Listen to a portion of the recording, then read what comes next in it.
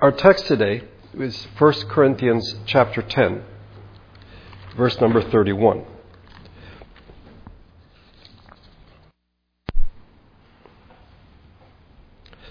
First Corinthians 10:31. So whether you eat or drink or whatever you do, do it all for the glory of God. We've been looking at the question or the issue the past few weeks. Why is it so hard to believe in today's world? As I've said before, I've been immensely helped. Charles Taylor's book on the secular age, but James K. Smith has written a smaller book to help you manage it called How Not to Be Secular, reading Charles Taylor. And if I write a paper, I can footnote or put endnotes. In the sermon, it's a little more difficult to do that. Trust me when I tell you that I owe both of these men a great deal. Last Sunday, we saw that we live in the modern world, in a secular world. There's a problem, though, and that is secular can be used in one of three ways. Traditionally, in classical accounts, it refers to something that is temporal, or something that is earthly, something that is mundane. So priests and the like had sacred vocations. Everybody else had secular jobs. Okay. The second way that it is used comes into the modern age, in which it means something that is neutral. That is something that has no religious connotations whatsoever. So the public square is said to be secular because it is neutral. There is no one religious system that dominates the conversation. I think a lot of people, maybe many people in our time, would describe themselves as secular, which means they have no particular religious affiliation and they have no real religious beliefs. They may say something like, I'm spiritual but not religious, and so they would ultimately be seen as secular. And by the way, from this point of view, as societies become more modern, they become more secular, they become less religious. And this is the way that most people use that word.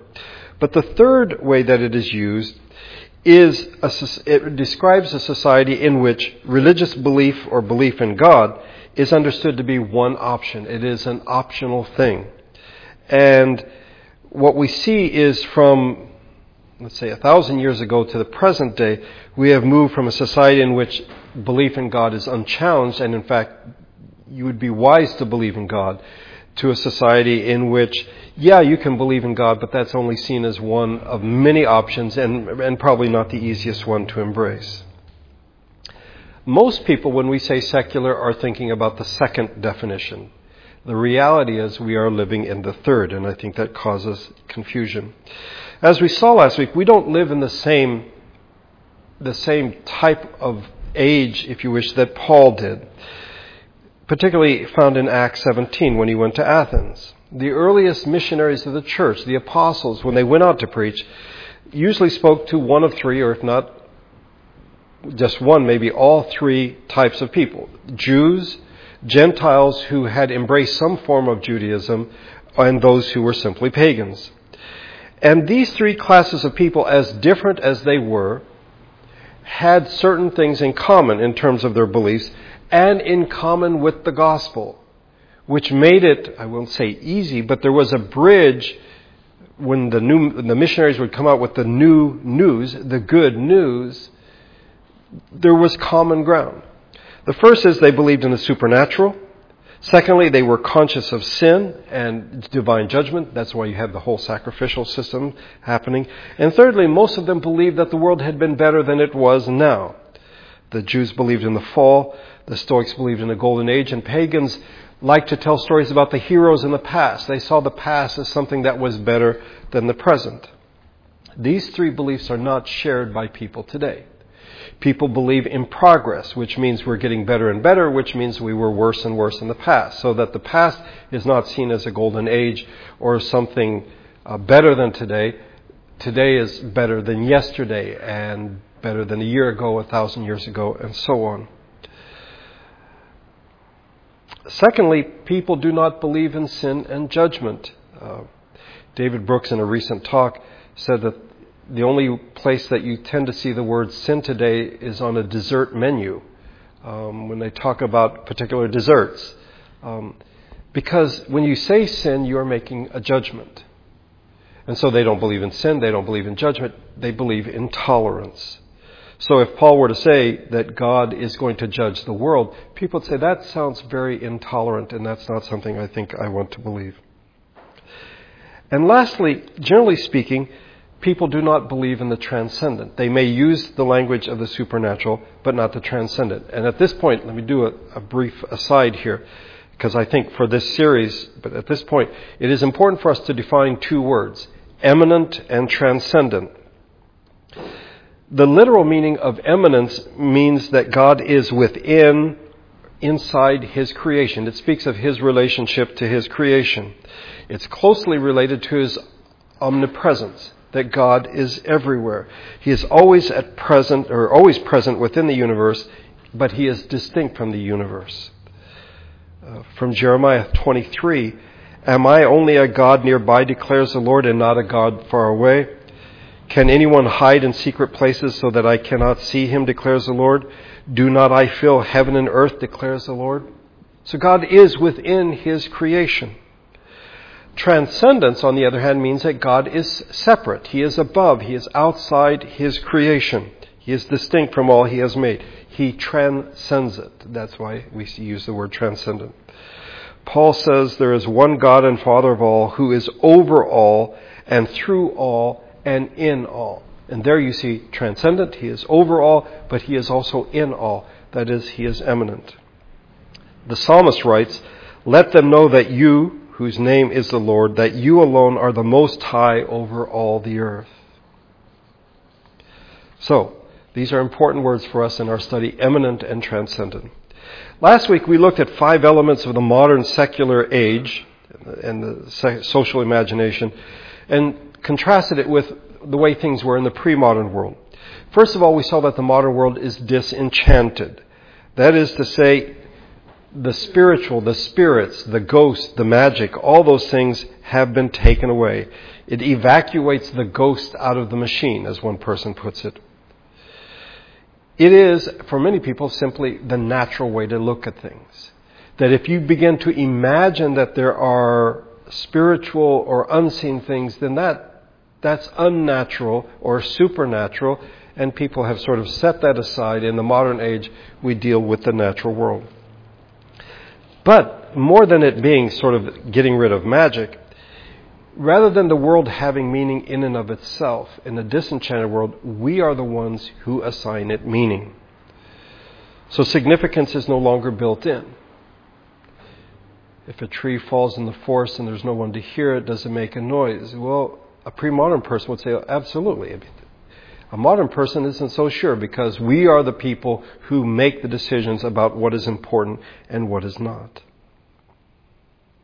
So the meaning of things is found in us and not in creation itself. With disenchantment, we lose a sense of vulnerability. Because in a world filled with spirits or unseen things that might hurt you, you need to be very careful. But if you disenchant the world, those things are gone, then you lose all sense of vulnerability. Rather than being vulnerable, we are seen as buffered, we are insulated, we are isolated, we are the individuals who fill this planet. And that's why unbelief for pre-modern people was inconceivable, and for us it's not a big deal. In general, Taylor points out, going against God is not an option in an enchanted world. And I was reminded of this in reading Psalm 71 this past week. "For my enemies speak against me. Those who wait to kill me conspire together. They say, God has forsaken him. Pursue and seize him, for no one will rescue him." See, even those who are wicked, as the psalmist describes, if they see someone as forsaken by God, then this person is absolutely vulnerable, can be pursued and seized, because no one is going to save him. But the buffered self will save himself or herself. We have a number of systems in place to protect ourselves, to protect our health, to protect our money, protect our homes, whatever it is, we feel protected because we are modern. The second mark of the modern age is that the social bond has been dissolved. In the pre-modern world, it was important that you be a part of something, that you're part of a community, you're part of a collective. Consensus was important. And so if you decided, I don't think I'm going to believe in God anymore, in many ways one would say that's not your decision to make because you're part of a group. You aren't just an individual saying, I think I'll do what I want. You're part of a group. Well, in the modern age, that's no longer the case. We are individuals. And so the individual can say, I think I won't believe anymore. And people are like, okay, whatever. I mean, that's your choice. You get to do whatever it is that you want. In the modern age, we are individuals. We're not part of a seamless piece of cloth. We are rather a collection of individuals. The third mark of the modern age is how the good life is seen. The good life was seen traditionally as not simply here, but pointing towards something in the future, that is eternity. So how you lived here was really important because this wasn't the end of the story. There was, in fact, judgment that was to come. There was eternal life, and so you had to be careful with what you did. In the modern age, this is it. There's no expectation of eternity, so there's no need for virtue as such. People deal with the here and now, and that for them is pretty much it. The fourth mark was time consciousness. In the pre-modern age, certain days were special and they connected to the past. Now in the modern age, time is something to be managed. Time management. Because we have certain projects to do, we have deadlines. That's how modern people think about time. It progresses, day after day after day. That's how people think of time. In many ways, little or no connection to the past. And the last thing that we saw, and this was from the series on creation, that now we no longer think in terms of creation, but nature. Nature, which is immanent, it's a closed system. We have natural laws, and this is how we figure out what is going to happen. Rather than there being divine control, there is no transcendent God, there is no immanent God, there is simply creation. We are the ones who say what is important, what has significance, and what doesn't. And the result of this, in part, is that the church, the people of God, we who are supposed to be marked by trust and belief and faith, find ourselves surrounded by an unbelieving culture. And like it or not, we are deeply and profoundly affected by this culture. You may remember that the basis of trust is that, or the basis of belief is that God can be trusted to command only what is right and to promise only what is true. And we show this trust by obeying God. Ken Myers, from Mars Hill Audio Journal, a ministry that we support, wrote several years ago in an article, not long ago, while flipping through the pages of a prominent evangelical magazine, I noticed an ad for a software package. The application was designed for worship leaders, or more accurately, worship stage directors or worship production managers. And the ad copy promised that the software would keep track of all sorts of details surrounding the worship experience. Musicians' schedules, whereabouts of media production elements, licensing fees, and so on. The notion that the production elements of worship would be so complex as to require specialized software was a bit disturbing. More disturbing was the display in the ad which promised, this is what I want you to hear, here's one less thing you have to pray about. In other words, God need not be bothered concerning the details of worship, since we have such powerful technology. How comforting, how marvelous, and how typically modern. We are tempted to live as though God does not exist, or at least as if his existence did not practically matter. We've got the technology. You want a great worship service? Here's the package, the software package. And the result is we become practical atheists. We say we believe, but we act in our practice as though God does not exist. Or if he does exist, that for the most part he is irrelevant. He's irrelevant to much of life. how did we get here? How did we get to a place where we would say this is one less thing that you need to pray about? Well, it's tempting to think or to imagine that this is a result of some secular conspiracy.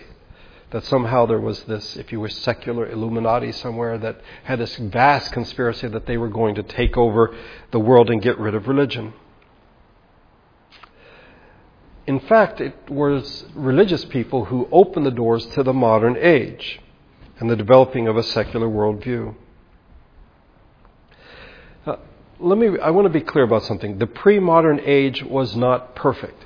Far from it.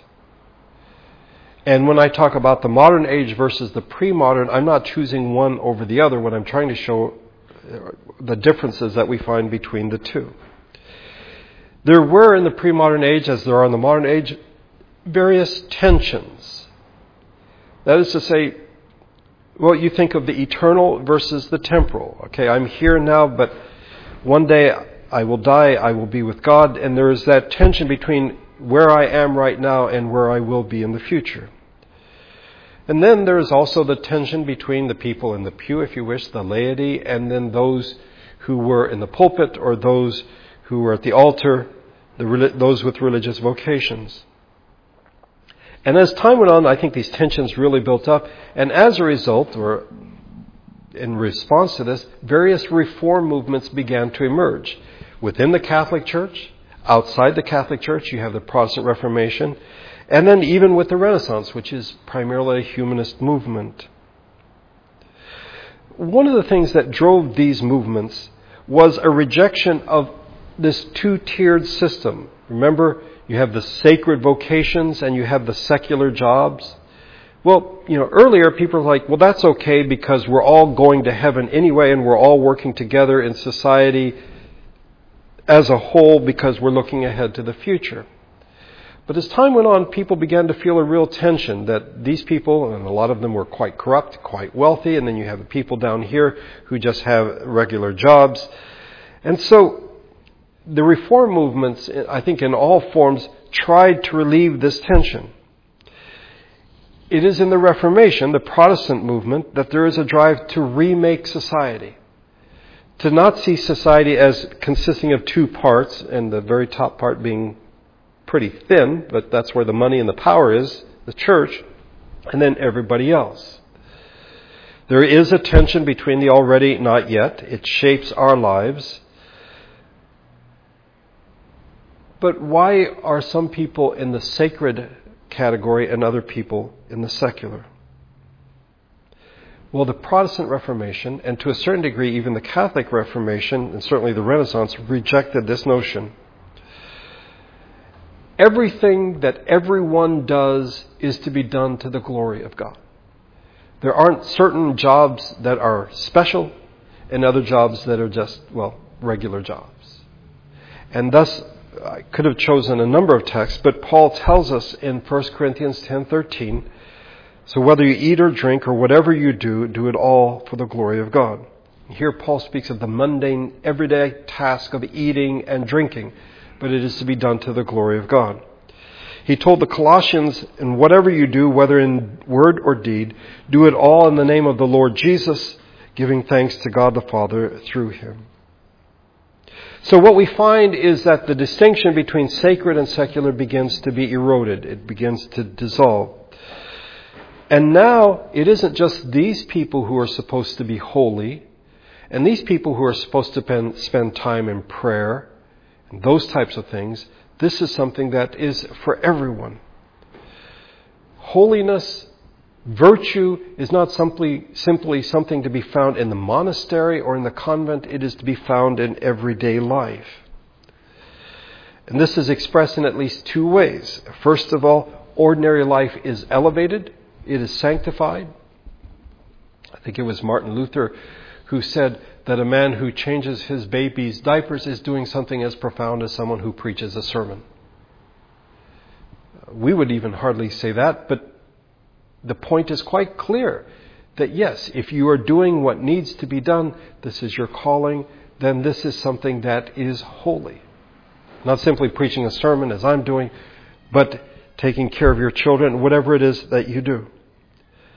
And secondly, Ordinary life is no longer seen as you can do whatever you want, because after all, it's the priest and whatever they do, the holy things. But all of life is to be marked by this holiness.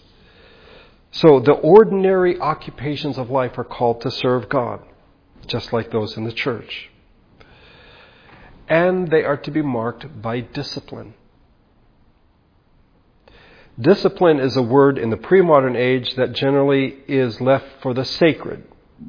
It's left for the church, for the monastery. These are people who follow certain rituals, certain routines. Discipline is not something you think about for the average person. But when the Protestant Reformation comes along, it says, listen, your work is important. It is holy. And you need to be holy too. And so there's certain things that you need to renounce. You need to put these things away. And you need to live the holy life. I think this was important. I think it was something that needed to be done. There's something else that happened, and that is the element of enchantment. The pre-modern world was much more open to the supernatural, to spirits, ghosts, the unseen. But the pre-modern mind, for the most part, did not rely on factual observations or logical analysis, but on subjective faculties, that is, your emotion, your intuition, faith. And there is a dark side to the pre-modern world. Along with emotion and intuition and faith come superstition, crude ideology, and gross psychological projection. What the church had put forward as spiritual or of grace came to be seen as magical. The emphasis of the Reformation was a return to the authority of Scripture. It isn't just what do you feel, what are your emotions, what are the superstitious, what are the things that happen to you on the way to church today, for example. No, what does Scripture say? And there is a rejection of magical things. And by the way, this goes fairly deep, but this goes all the way to communion with the Catholic view of transubstantiation, where the host is seen as being the very body of Christ, that something almost magical happens. And the Reformation is like, no, that's not what communion is about at all. So importantly, there was a stripping away of enchantment, a stripping away of superstition, of pagan beliefs, and of fear. And again, I'm not saying let's go back to the pre-modern world, because it had real problems.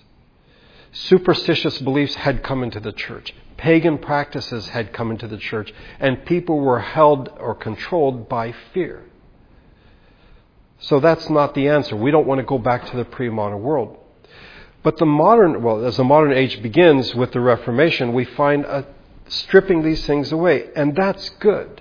Stripping away the darkness of superstition. But as a result, in a sense, the baby gets thrown out with the bathwater. Not only is the supernatural or the superstitious thrown out, but so is the supernatural. And the idea of the sacred, because you know what, if everything is sacred, then maybe nothing is sacred. Then suddenly the world becomes a far different place than it used to be. So the sacred is gone. The enchanted is gone. The distinctions between people are gone. And as a result, life changes. Social arrangements, political arrangements are no longer seen as sacred or enchanted givens. The divine right of kings? Really? As they stripped away, as the reform movements, and not only the Protestant Reformation, but the Catholic Reformation as well and the Renaissance, as they strip away superstition, they take more than superstition. They take belief as well.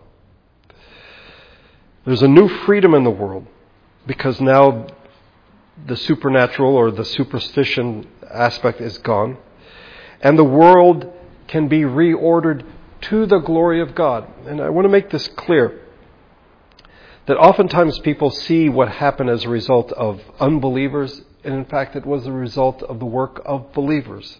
Because rightly so, they wanted to get rid of magical thinking. but in the process they got rid of too much. Charles Taylor in his book says that during this time there was a rage for order. That is to say, they rejected the existing order and they sought to create a new order not based on magic or superstition or pagan beliefs or anything, maybe even belief itself, but a new order. Creation is no longer something scary. Creation is no longer something filled with ghosts and spirits that can harm you, the unseen. It is something that can be studied, something that can be observed. And at this point, creation, in a sense, sort of fades and it becomes nature. Let's study nature. Let's observe nature. Now, again, let's be careful. This is not something that unbelievers did, but believers did. First of all, Christians began to study creation for theological reasons. They did so for theological reasons. And secondly, this interest wasn't simply about transcendence but eminence. They were looking at creation in a new way. It is during this time, by the way, the time of the Reformation, again, both in Protestant movements and the Catholic, in which there is a revival of looking at the person of Christ as the incarnation. That, can you imagine, God, the transcendent God, sent His Son into the world in human flesh. That must mean that this world is important and that to be human is important. And this is where we are. And so as these movements began, they were not philosophic movements, metaphysical movements. They were devotional. They were looking at the person of Christ. Now at this point, if you bear with me, I'm going to skip several steps.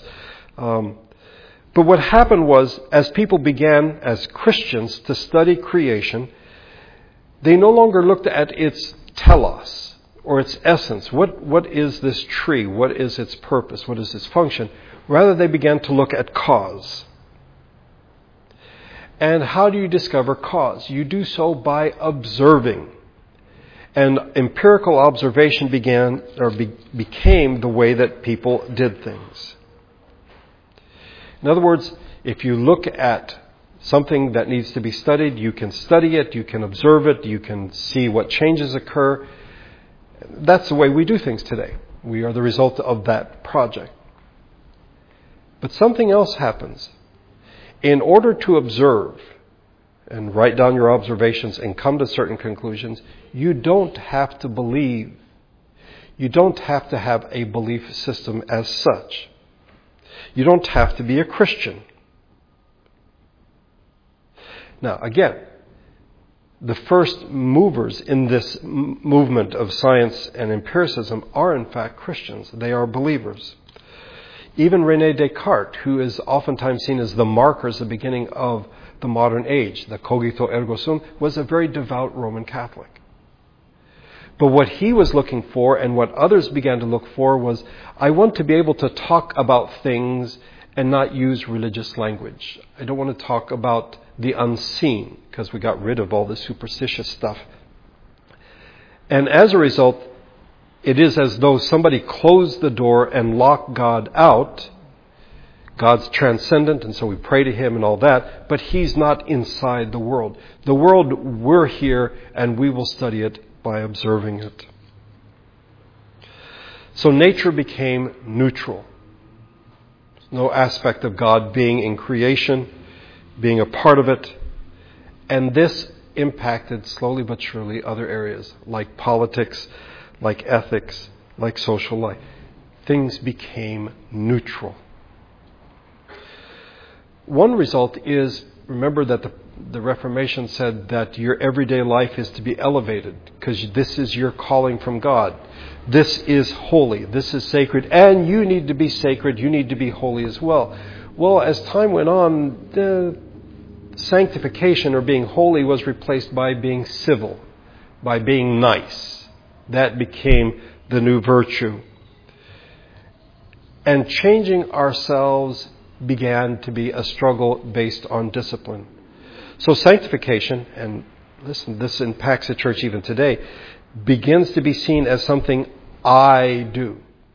If I learn the steps, if I go into a seminar or somebody preaches a series of sermons on how to be a better person, then I, in fact, will know how to do that. That's neutral thinking with regard to civility, and now it comes into the church. As a result, the world or the church moves away from transcendence because that's very disruptive.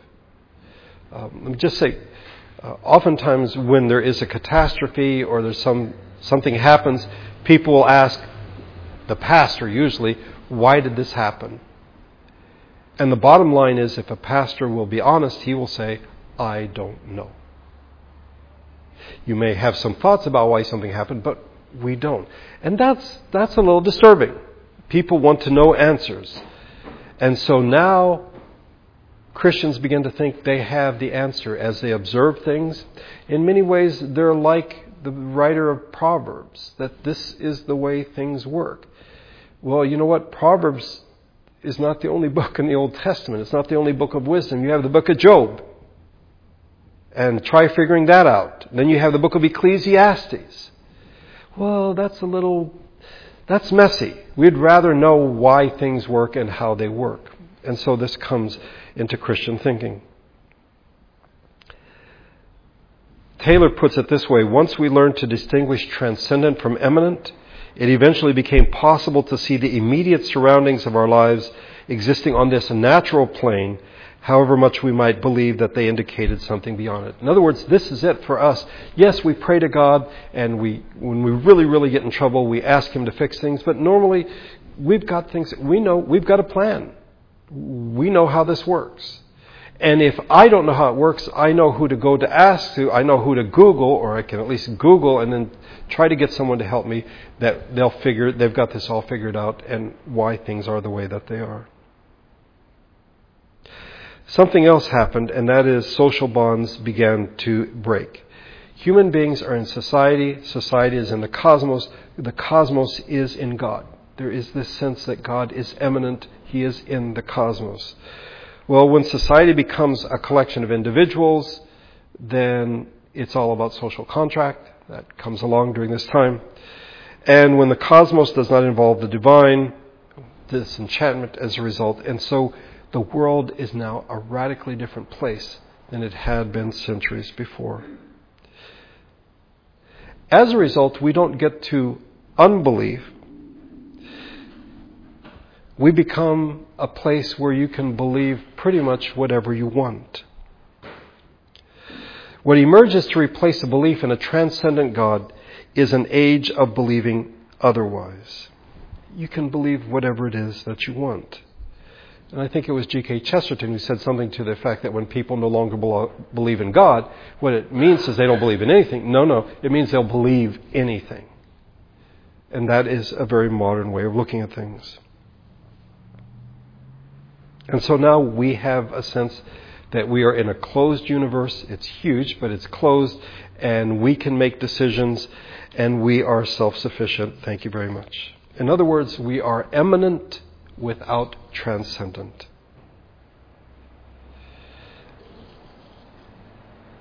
Now, the world, I think, in a sense, will allow us, and we hold on to belief in God, but we keep it very private. So in the real world, we don't talk about God. But in our hearts, when we pray, when we have devotions, whatever, we believe in God, the transcendent God. But in the everyday life, we, as I said earlier, become practical atheists. The world now becomes the ultimate reality. It is what gives meaning to our lives. This is something that had not been imagined before the modern age. Briefly, before I close, this can be seen in 4 eclipses, and it's sort of a domino effect, that when something is eclipsed, that it is covered, that it's done away with, and then it leads to another, and then to another, and to another. The first of all is the eclipse of a good that transcends human flourishing. That is to say, before the modern age, I would say in a Christian worldview, humans and social institutions had a sense of purpose, an eternal purpose. This is what we are supposed to do. There's a belief in a final judgment, the eternal state, the new creation. That meant flourishing or prospering in this life that's not all that there was. There's a sense of obligation that what I do now is not the end of the story. That there has to be a sense that there is something quite beyond this. Otherwise, as Paul says in 1 Corinthians 15, he's quoting from Isaiah 22, let us eat and drink, for tomorrow we die. If there's nothing simply beyond this life, then the good life can only be found in this world. And what happens for the church is that the church, rather than saying, listen, what you're doing now, there are consequences, and it isn't just judgment, there is the new creation. Suddenly now God becomes something that we manage for our purposes. And as he puts it, there is a shrinking of God's purposes. And in extreme forms, we hear people saying, God wants you to be wealthy, God wants you to be healthy, God wants you to have all the things that you want. Well, that means the whole story of what God wants for me is just here in this life. And there's nothing beyond that. The life of the believer, sadly, in the modern age, has come to be seen as limited to flourishing here and now. There's no sense of, there's something after this. As Titus said in one of his sermons, that for those who do not believe in God, death is the end of the story. Well, we believe in God, and death is not the end of the story. For many Christians, the transcendent became less central, and the immanent became what the story was all about. The second eclipse is the eclipse of grace. Since God's providence and care for us is in fact reduced to this life, an economic ordering of this world, this is something we can figure out. This is something that makes sense. Use your reason. You can see how God wants things to be done. So by reason and discipline, human beings in fact could rise to the challenge. We can conquer things, and we can in fact manage our lives and have the good life here and now. And we can do it without any assistance, at least without any divine assistance. God, for some people during this time, came to be seen as either the guy who made things at the beginning, the watchmaker, and he wound it up and now things are going along, or he's seen as the judge at the end to see if we did a good job. In either case, he's at the beginning and the end, but not in the middle, and the middle is simply something that we take care of. And so the sense of God's grace now, it's gone. There's no need. We've got it figured out. Thirdly, there is the eclipse of a sense of mystery. That God's providence is no longer inscrutable. It's an open book. As Taylor puts it, His providence consists simply in His plan for us, which we understand. We know what God wants for us. So mystery is no longer tolerated. Again, I think during this age, the book of Job and Ecclesiastes, the two books, must have been ignored. Lastly, the fourth eclipse is the eclipse of telos. We've lost any sense that God, in fact, has been planning to change us. He is transforming us. It isn't just in this life, here and now. God is transforming us for the new creation. We've lost a sense that what God's plan is transcends our current configurations. This is not the way things are going to stay. In the new creation, God has plans for us. And we forget what Peter wrote in his second epistle. His divine power has given to us everything we need for life and godliness. By the way, we could just stop right there. In the modern age, we might leave out the godliness and say that God, in fact, has given us everything we need for life. The good life here and now. Through knowledge of Him who called us by His own glory and goodness, through these He has given to us His great and precious promises, so that through them you may participate in the divine nature and escape the corruption of the world caused by evil desires. So what happened? I mean, why is it that all of a sudden the transcendent is gone, grace is gone, mystery is gone, telos is gone? What happens? Because there emerges during this time, having stripped away all the superstition, there's a sense that we can figure this out. And Adam Smith comes along, John Locke come along, and they in fact have systems. Capitalism emerges. This is the way you do things. This is the way that you make money. And the result is the idea of order, the idea of peace, and of being productive comes to be dominant. And this life is seen as the beginning and the end of all things. There's nothing beyond it. I said when I began this series that I didn't want this to be lectures, that I wanted to be sermons that call us to faith and obedience, to believe that God can be trusted, that in fact His commands are true and His promises, His commands are right and His promises are true. The words of our text, that whatever we do, if we eat or drink, we do it all to the glory of God. But as I prepared this and in going through this, I hope you've seen something that I've seen, and that is that oftentimes in our desire to avoid that which is wrong, we end up in another thing that is wrong. I've mentioned before, Francis Schaeffer used to say, if you could imagine heresy or error as a fire-breathing dragon that wants to devour you, you need to turn around, because right behind you is another dragon. That oftentimes we back up so far from things that are wrong that we end up falling in a ditch, another ditch, because we haven't been paying attention. In the same way, the church rightly said we need to get rid of magical thinking, superstitious thinking, the fear, this dichotomy between the people who work for the church and those who don't work for the church. All of those things were right. But in the process, they forgot that there's a dragon back there. And the result is we are now, what began as a correction has now ended up, I think, in a greater error than what you find in the pre-modern church. And in the process,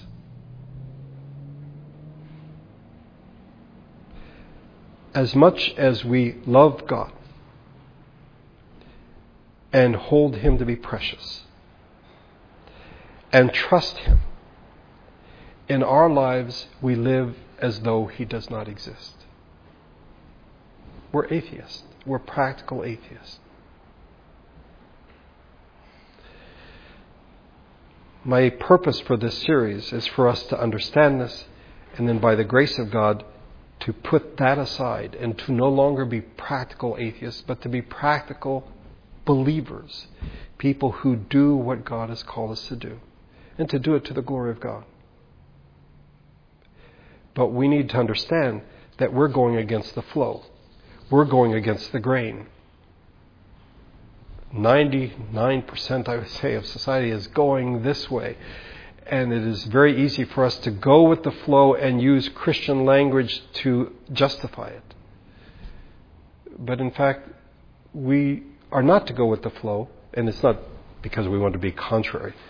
But we need to see what it is, who it is that God is, transcendent and immanent, who it is that we are made in His image, and what it is He's called us to do.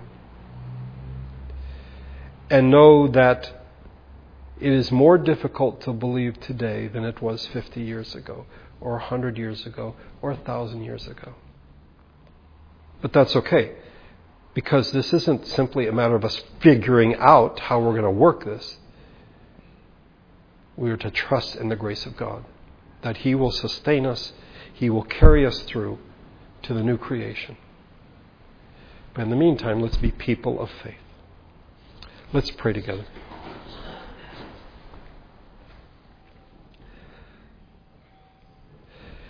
Our Father, if we would be honest, there are so many things in our lives every day in which we think, or if we don't think it, we live as though this is one less thing I need to pray about. I don't need to pray about this. And in fact, we do.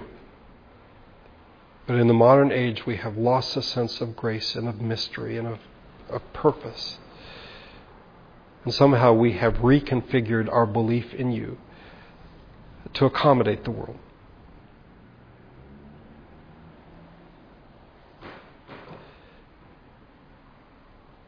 Paul tells us that in everything we are to give thanks. He tells us that we are to pray without ceasing. Certainly sounds radical for our time. If we get sick, we go to the doctor. The doctor gives us a prescription, we take the medicine. The idea that maybe we should pray about this rarely, if ever, occurs to us. We get in our cars, we turn the key. We don't pray. We simply turn the key. And in so much of our lives, you are absent in our thinking.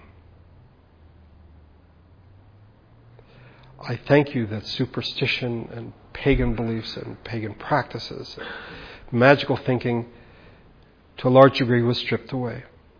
But in the process, we've lost more than that.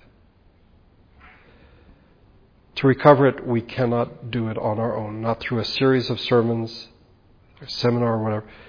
It's only by your grace and by your Spirit. Speak to our hearts, Father. Open our eyes to see the truth that you are there. This is your world. And we are called to live lives of faith. I thank you for bringing us together today. May each one of us have a sense, an awareness of your presence as we walk through the world in this coming week. And now as we leave this place, may your Spirit and your grace go with us. You who is above everything, and yet you are also in your creation. And we pray this through Jesus and in His name. Amen.